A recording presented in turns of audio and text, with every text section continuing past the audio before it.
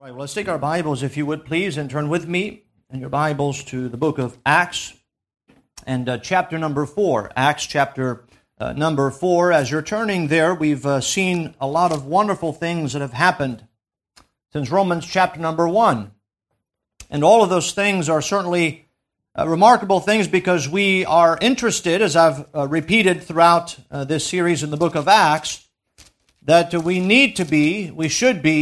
are interested in first century Christianity. Or what we're looking for is authentic Christianity. Is that what you want? I hope that's what we all want as a church. And the pattern for the church and how the church is to behave and what the church is supposed to do is not found in our modern books. I hope that if someone would say, hey, what is the church about? I hope that if we did not know the answer, we would say, well, let's read the book of Acts. And let's see what the church was all about. And what we read in those pages is a historical record of the first century church and how the believers in the first century understood the commands of Jesus Christ, understood the Great Commission, and how they did that and carried that out through the first century. And so here in Acts chapter number 4, I want to begin reading, if you would, where we left off and go into chapter 5. And so I want to begin reading, if you would, back in verse number 32 of chapter 4, and then we're going to read on into chapter 5 to give us a context before we come to chapter 5. The Bible says, "And the multitude of them that believed were of one heart and of one soul. Neither said any of them that aught of the things which he possessed was his own, but they had all things common, and with great power gave the apostles witness of the resurrection of the Lord Jesus, and great grace was upon them all. Neither was there any among them that lacked, for as many as were possessors of lands or houses sold them, and brought the prices of the things that were sold, and laid them down at the apostles' feet, and distribution was made unto every man according as he had need. And Joseph, who by the apostles was surnamed Barnabas, which is being interpreted the son of consolation, a Levite of the country of Cyprus, having land, sold it and brought the money and laid it at the apostles' feet." Wonderful. I think so far from chapter 1 through chapter 4, we see the wonders and the works of the church. And we're encouraged, we're challenged, are we not? But then chapter 5 comes. And I would entitle chapter 5, Trouble in the Church. What happens? Chapter 5, verse 1. But, now sometimes when you read the Bible, there's buts that are positive. Some, however, are negative. This one is a negative one. Things were going well, but a certain man named Ananias, with Sapphira his wife, sold a possession. Remember, that's what the church was doing, chapter 4. And kept back part of the price, his wife also being privy to it, and brought a certain part and laid it at the apostles' feet. But Peter said, Ananias, why hath Satan filled thine heart to lie to the Holy Ghost, and to keep back part of the price of the land? Whiles it remained, was it not thine own? And after it was sold, was it not in thine own power? Why hast thou conceived this thing in thine heart? Thou hast not lied unto men, but unto God.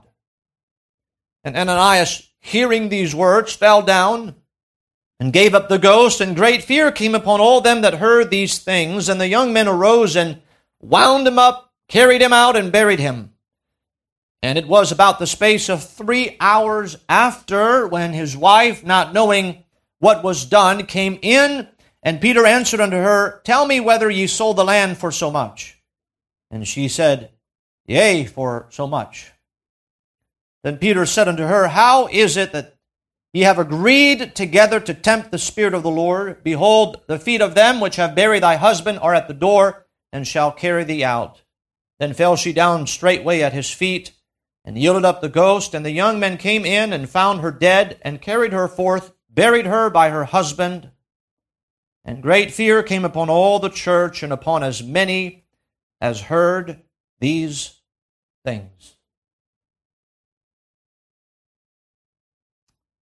We come to this chapter, and I think that the tendency would be for us to say, well, let's overlook that.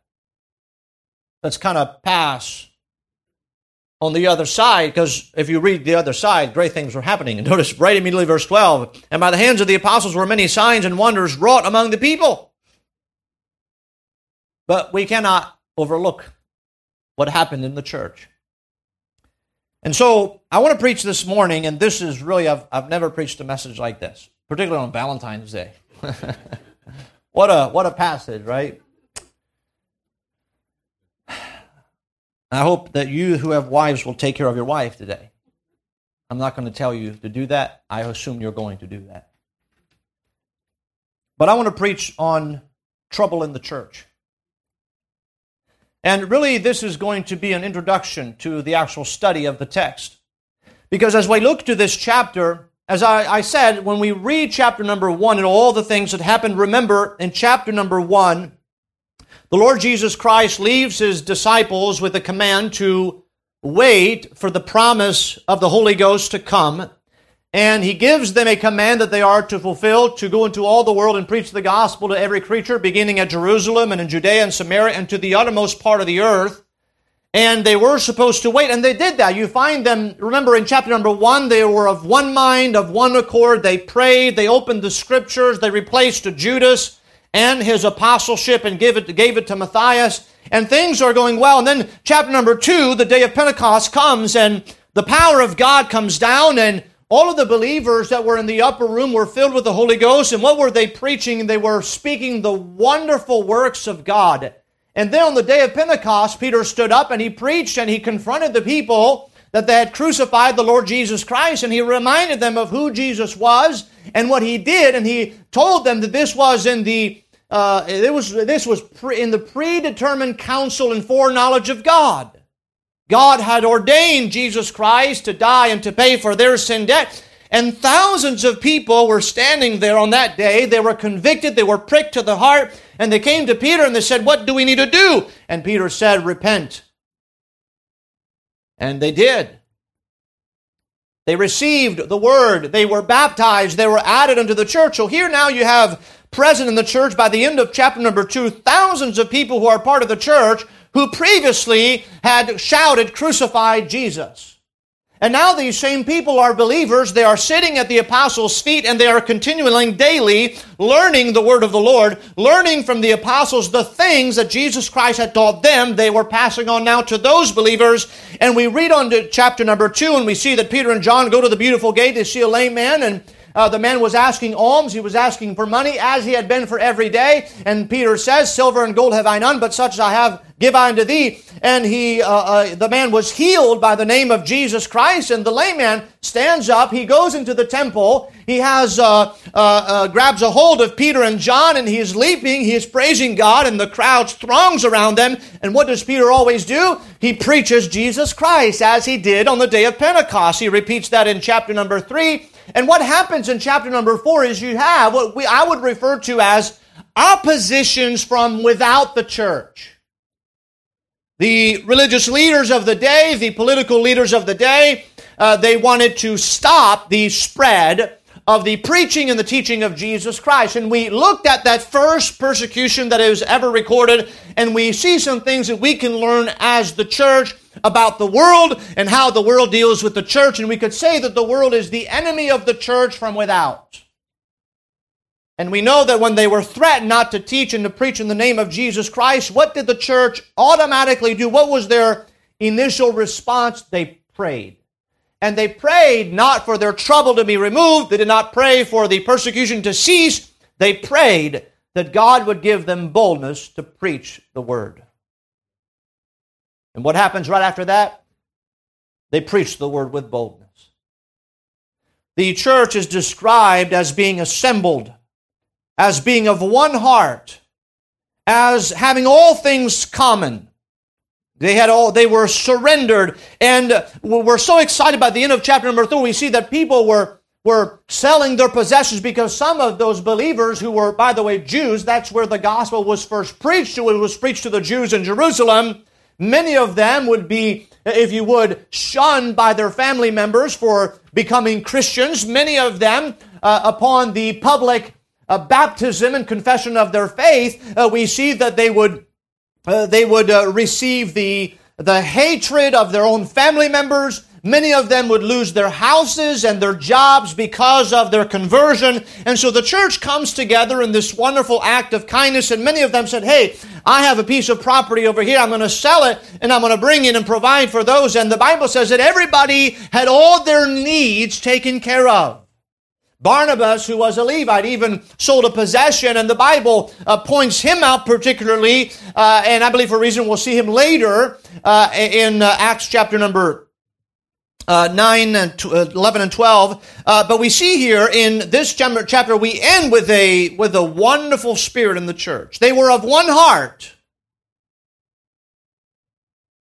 But there's a but. There is trouble in the church. And what I would like to do this morning is to preach an introductory message as we consider chapter 5. I want to give you, I think it's 5 truths to consider before we study this chapter. And I'm just going to deal with the introduction, or else we're going to be here for a couple hours. All right? First of all, I want us to see that this account of the church is indisputable. You say, well, what do you mean by that? Well, what I mean by that is often when people come to the Word of God, they tend to either water it down or discount it. And I say that because often Bible teachers and preachers do that, where they'll say something like that. There's always those who would speak to discount any biblical record or try to reason with certain records, human reasoning. Some say that, well, this didn't really happen in the church. Others, in their more subtle ways, will declare that Ananias and Sapphira were so in shock that they fainted, or that they had a heart attack and that they just kind of fell over and they died.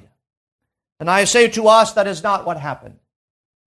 This account that we read here in Acts chapter number 5, God gives us this account because He wants us to have it today in the 21st century.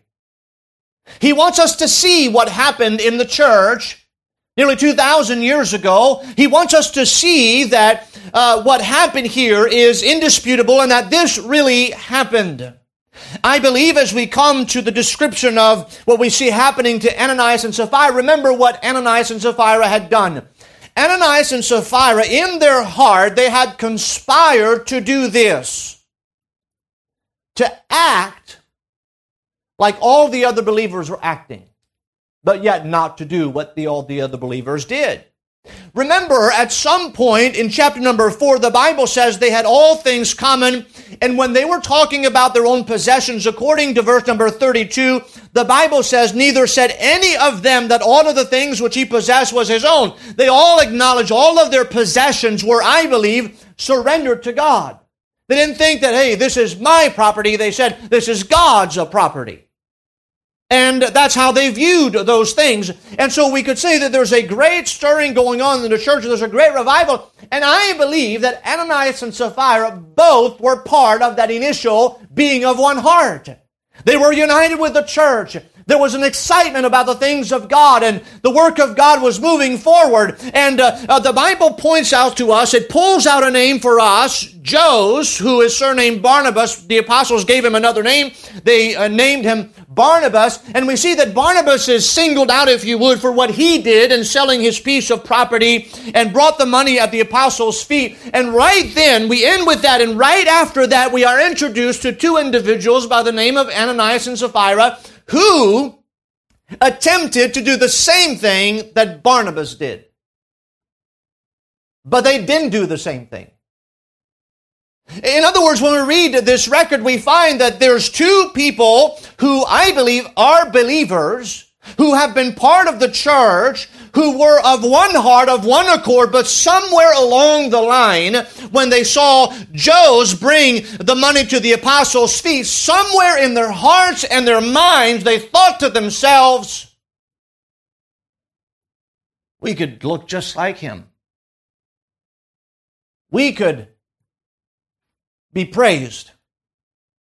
we could be acknowledged. You see, we can bring something just like Joseph did to the apostles' feet, and everybody would see what we've done.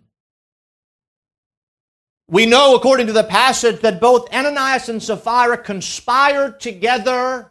They were both privy to it. In other words, they organized. They spoke with one another. Understand, when we come to the scene, it's not an oops. Oh, we forgot some money at the house. They purposely pretended that all of the money that they were bringing was the entire amount for which they sold their property for, and they were pretending that that was all the money, but the Bible tells us they kept back part of it. And what happened is, Ananias comes in first, the Bible says, and when Peter confronts him, and we'll study that next week, when Peter confronts him, he says, "Why hast thou conceive this thing in thine heart? Thou hast not lied unto men, but unto God." And Ananias, hearing these words, fell down and gave up the ghost. And I believe that God took him out. Now I know here we're in the 21st century. He says, "Oh, Pastor, you shouldn't be saying that." No, I'm going to say that because I believe that's what the Bible tells us. And I believe that God, at the beginning, when the first century church, the first believers, the first church that ever lived, I believe God gives us the story for our benefit. Because the church is not a joke. Church is not a game. Because this is the church of the living God. And God's not going to let, in the midst of a great work going on, allow two individuals who are believers to ruin what's going on. It is a warning. Now, how do I know that God took them out? Because later when Sapphira comes, Peter says, now the Bible says Ananias, he fell, but later when Sapphira comes, the Bible says in verse number 9, "Then Peter said unto her, How is it that ye have agreed together to tempt the Spirit of the Lord? Behold, the feet of them which have buried thy husband are at the door, and shall carry thee out. Then fell she down straightway at his feet." You see, Peter knew. Now, I don't believe that Peter did that. I believe God did that, and I believe in that sense Peter was a prophet because he knew what God would do with Ananias and Sapphira. And so we see here, this was not an accident, this was not a heart attack. I believe that God took both of those individuals out. You say, well, is there any other precedence for that in the Scripture? There actually is. If you turn with me to 1 Corinthians chapter number 11.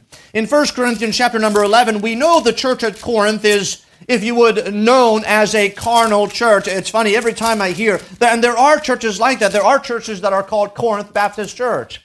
They're not in a Corinth.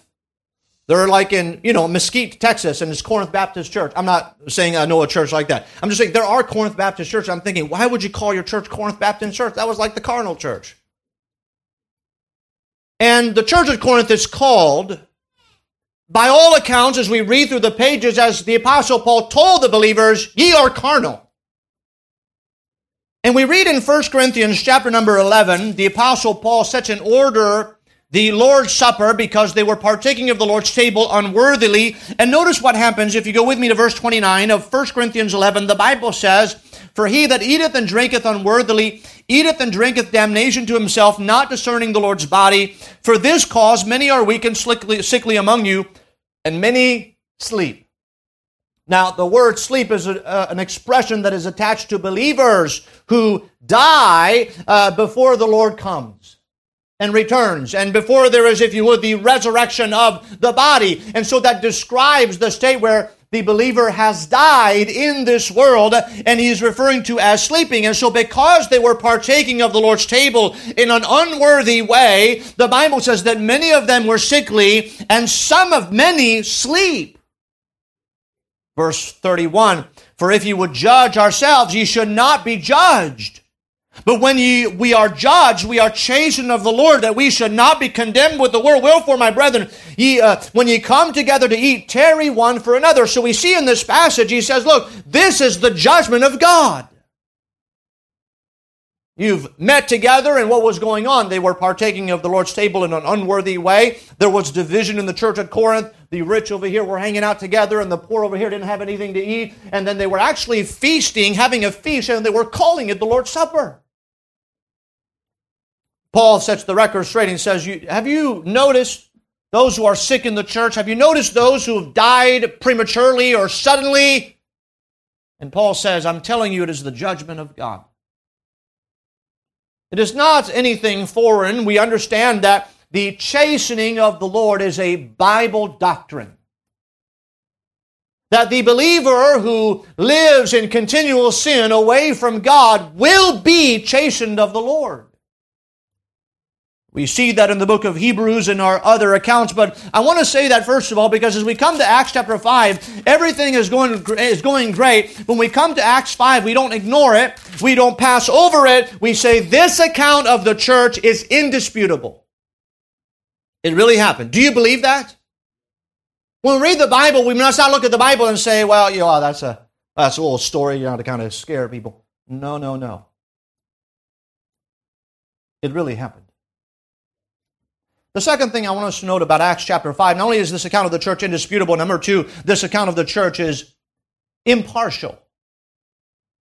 You see, this account shines a light into the first century church. The New Testament believers, we see later, they turned the world upside down. The gospel was preached everywhere. People were being saved. Wonderful things were happening. Great things happened throughout the pages of the book of Acts. And God tells us not just the good, He also tells us the bad. That's the wonderful thing about the Bible. When you read the stories of men, you understand it's not the typical biography in the 21st century when someone has an autobiography and they write all the wonderful things about them and leave out of the bad things. Well, God is not that way. And God tells us exactly what happened in the church during a great time of revival. You see, because the account of the church here is impartial. And I believe that helps us because when we want to be a first century church, God just not says, hey, look, all those wonderful things, but God also tells us, hey, look, come over here. See, there was also some believers that got in the way of the work of God. There are also some carnal believers in the church. Sometimes if we're not careful, we may tend to think, and that's a dangerous thought, that we come to a church and we say, oh, wow, I found the church, and it's great. It's perfect. People are wonderful. The preaching is good, and the people are friendly, but it's not a perfect church. We read the account of Acts and I'm thinking, there it is, the first century church. Let's look at it. And God says, yeah, let's look at it in all of its parts. Not just the good, but also the bad. And the truth is, it helps us to realize as we think about our church and as we examine ourselves, see whether we are authentic Christians as we see in the first century church concerning the work of God. We have to get to the place where we ask ourselves, am I impartial with myself? Do I think that just because I'm part of the church I can do no wrong? Do I think because I'm part of a church that preaches the Word of God and witnesses and is involved in the work of God that there can be no wrong in the church? You're wrong. This account of the church is indisputable. This account of the church is impartial, but also, thirdly, this account of the church is important. You see, this account being recorded for us to have, to read, to study, to meditate upon, certainly testifies to its significance to our Lord. Luke, who wrote the book of Acts as a historical record under the inspiration of the Spirit of God, God saw fit to give us this record, and I believe because it is an important record. You know, we want to get all the positive. We want to get all the things that kind of lift us up. We want to get all the things that kind of challenge us to do greater things. But I believe God also gives us accounts to get us to the place where we are convicted where we are.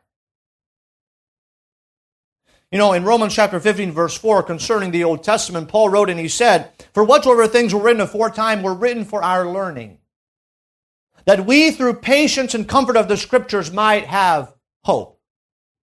All that we find written in the Bible is for our learning. And so when we come to Acts chapter number 5, we have to come ready to learn. God, what is it that you're trying to tell us? What is it? We want to be a first century church. God, what is it that you want to tell us with this account in Acts chapter number 5?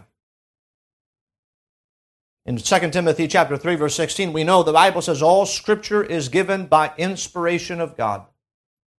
Acts chapter 1 Acts chapter 5 is just as inspired as Acts chapter number 1. And it is profitable for doctrine, for reproof, for correction, for instruction in righteousness, that the man of God may be perfect, thoroughly furnished unto all good works. So we see this account of the church is indisputable, is impartial, is important. And number 4, this account of the church is indispensable. And the reason why I say it is indispensable is because, connecting to the fact that this is impartial, God is not just doesn't hide and shove under the rug all the bad things that happened in the first century church. He sheds light upon it, and so therefore this record is indispensable. Now remember, at the onset of Acts chapter number 4, we find the enemy of the church from without, and we see recorded for us the first persecution ever recorded in human history of the church, and we learn some things from that first persecution. This account, however, in Acts chapter number 5, reveals the enemy of the church from within. There's two enemies to the church today. There is certainly the enemy from without, the world that seeks to silence the church, to silence the truth, to silence the preaching and the teaching of Jesus Christ, but there also is trouble in the church that we must be aware of. And so therefore this account is indispensable. You see, there is a constant fight going on. The work of God is advancing in this world. We must be part of it. We know what that work is, and we know that that will always be opposed by the world. But at the same time, we cannot allow the trouble that we find in the world against the church to distract us or to try to nullify the trouble within the church. Names are mentioned here. I think it speaks to, God, the Spirit of God was not general. Well, there was a couple and this is what they did. No. We know their names. And here we are 2,000 years later, and the Spirit of God pinpoint two individuals in the midst of a great revival, two individuals that at some point, their heart, remember Acts 4? Their hearts was with one accord.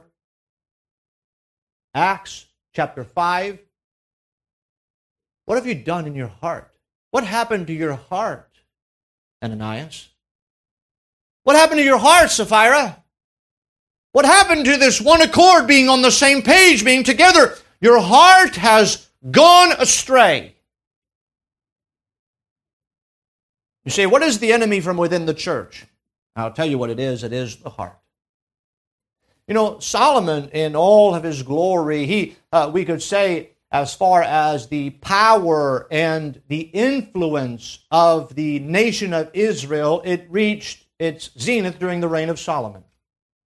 Around the world, people would come just to see what was in Israel and to hear the teaching of Solomon and the Proverbs of Solomon. And the Bible says we know that his heart came as a child to the Lord in the beginning of his reign, but somewhere along the line, the Bible tells us that Solomon's heart was turned. In other words, he was doing great things for God. He was influencing the world. In his prayer to dedicate the temple, he prayed that God would use this temple so that his name would be proclaimed throughout the world. Somewhere along the line, his heart began to go astray. There is certainly the enemy from without, but there's also the enemy from within, and that's why this account is indispensable.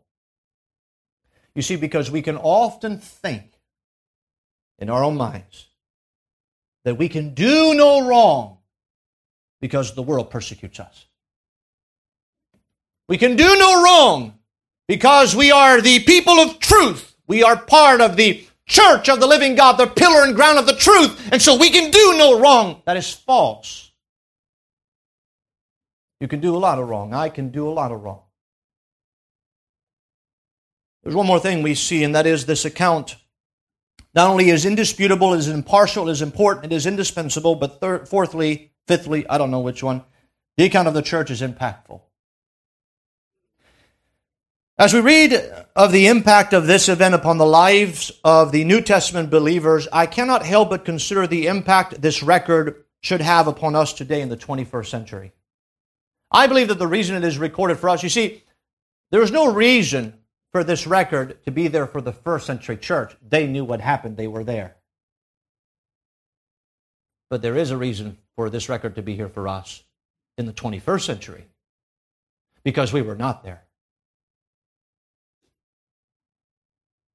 The Bible says, notice what happens. The Bible says in verse number 5, and Ananias, hearing these words, fell down and gave up the ghost, and great fear came upon all them that heard these things. If you go down after what happened to Sapphira, verse 10, then fell she down straightway at his feet and yielded up the ghost. And the young men came in and found her dead, and carrying her forth, buried her by her husband. And great fear came upon all the what? The church. And upon as many as heard these things.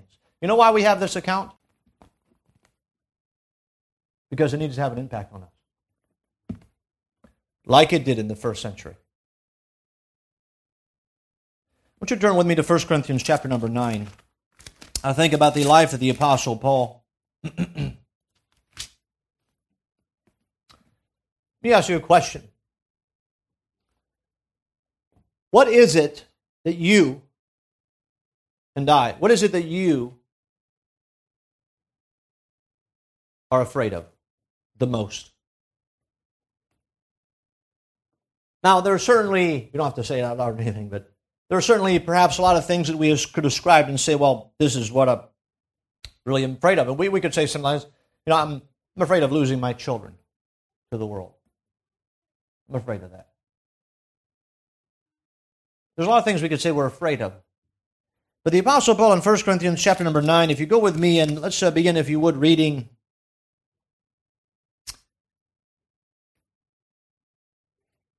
in verse number 14. 1 Corinthians 9:14, the Bible says, even so hath the Lord ordained that they which preach the gospel should live of the gospel. But I have used none of these things, neither have I written these things, that it should be so done unto me, for it were better for me to die than that any man should make me my glorying void. For though I preach the gospel, I have nothing to glory of, for necessity is laid upon me. Yea, woe is unto me if I preach not the gospel.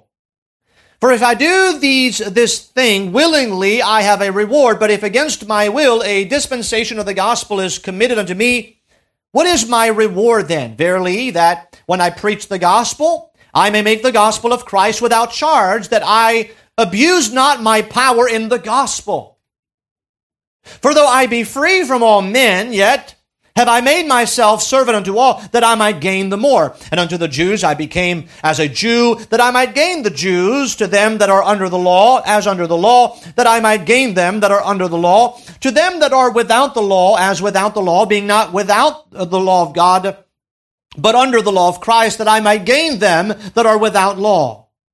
To the weak became I as weak, that I might gain the weak. And I have made all things to all men, that I might by all means save some. And this I do for the gospel's sake, that I might be partakers thereof with you. Know ye not that they which run in a race run all, but one receiveth the prize? So run that ye may obtain. And every man that striveth for the mastery is temperate in all things. Now they do it to obtain a corruptible crown, but we an incorruptible. I therefore so run, not as uncertainly, so fight I, not as one that beateth the air. But, verse 27, I keep under my body and bring it into subjection, lest by any means, when I have preached to others, I myself should be a castaway.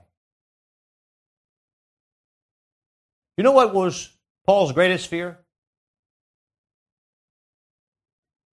That he would become a castaway. That he would be thrown out as a piece of trash. That as he was ordained to preach the gospel, that he would do something in his life that would take him away from being able to preach the gospel with the power of God. From being the minister that God had called him to be, from being the believer that God had called him to be. And I believe that as we've come to Acts chapter number 5, and we think about this passage, we have to ask ourselves, I cannot not help but think that somewhere along the line, what happened to Ananias and Sapphira can happen to any of us, where our heart becomes lifted up with pride and we become to go astray from the Lord and all the things that God had for us in our lives and what He wanted to accomplish and use us to do. We become castaway. That all the wonderful things that God wanted to do for us. And so what did Paul say? What does he do? He says, I keep under my body and bring it into subjection. Why? Because I don't want to be a castaway. You see, this account of the church should be impactful to all of us.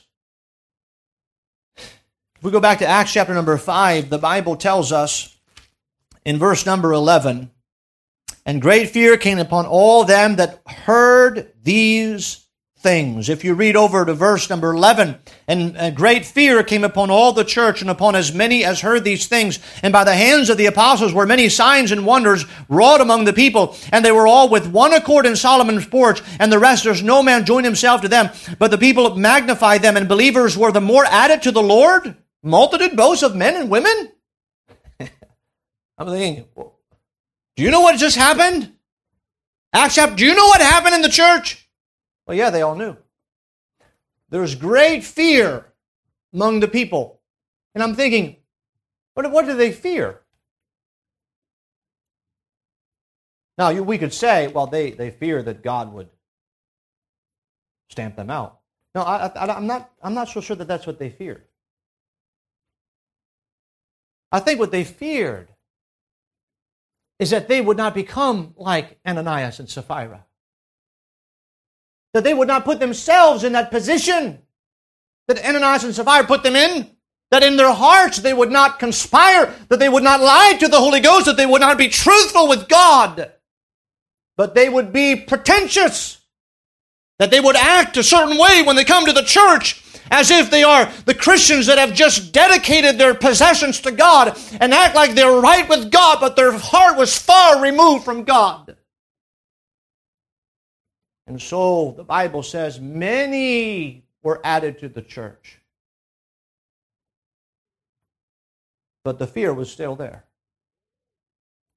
I think that's interesting. There was certainly a fear of God in the church. But you see what happened? It did not cause people to leave the church. It caused people to come to the church. Where God was feared, people were attracted. Fearful, yes, but attracted. Where God was exalted, where God was reverenced, where God was in the midst and working, that's where the people came to. And so, the Bible says there was fear. Interestingly enough, verse 12, right? Remember chapter 4? They were of one heart, of one accord. Then Ananias and Sapphira, they mess up, trouble in the church.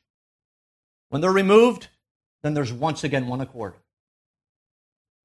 And then, not only that, but believers were added. There was fear, there were one accord, and believers were added. And so we come to chapter 5, and that was the introduction. Okay, you have to come back next week to actually get in onto, let's take these verses apart and study those verses and what happened there. But I want us to think here, as we think about trouble in the church, we considered in chapter number 4 trouble outside the church, pressure on the church. But this is, if you would, is trouble in the church.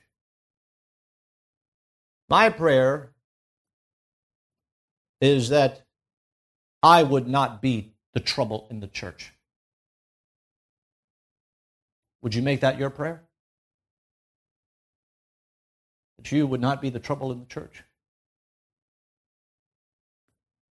The church is not a game.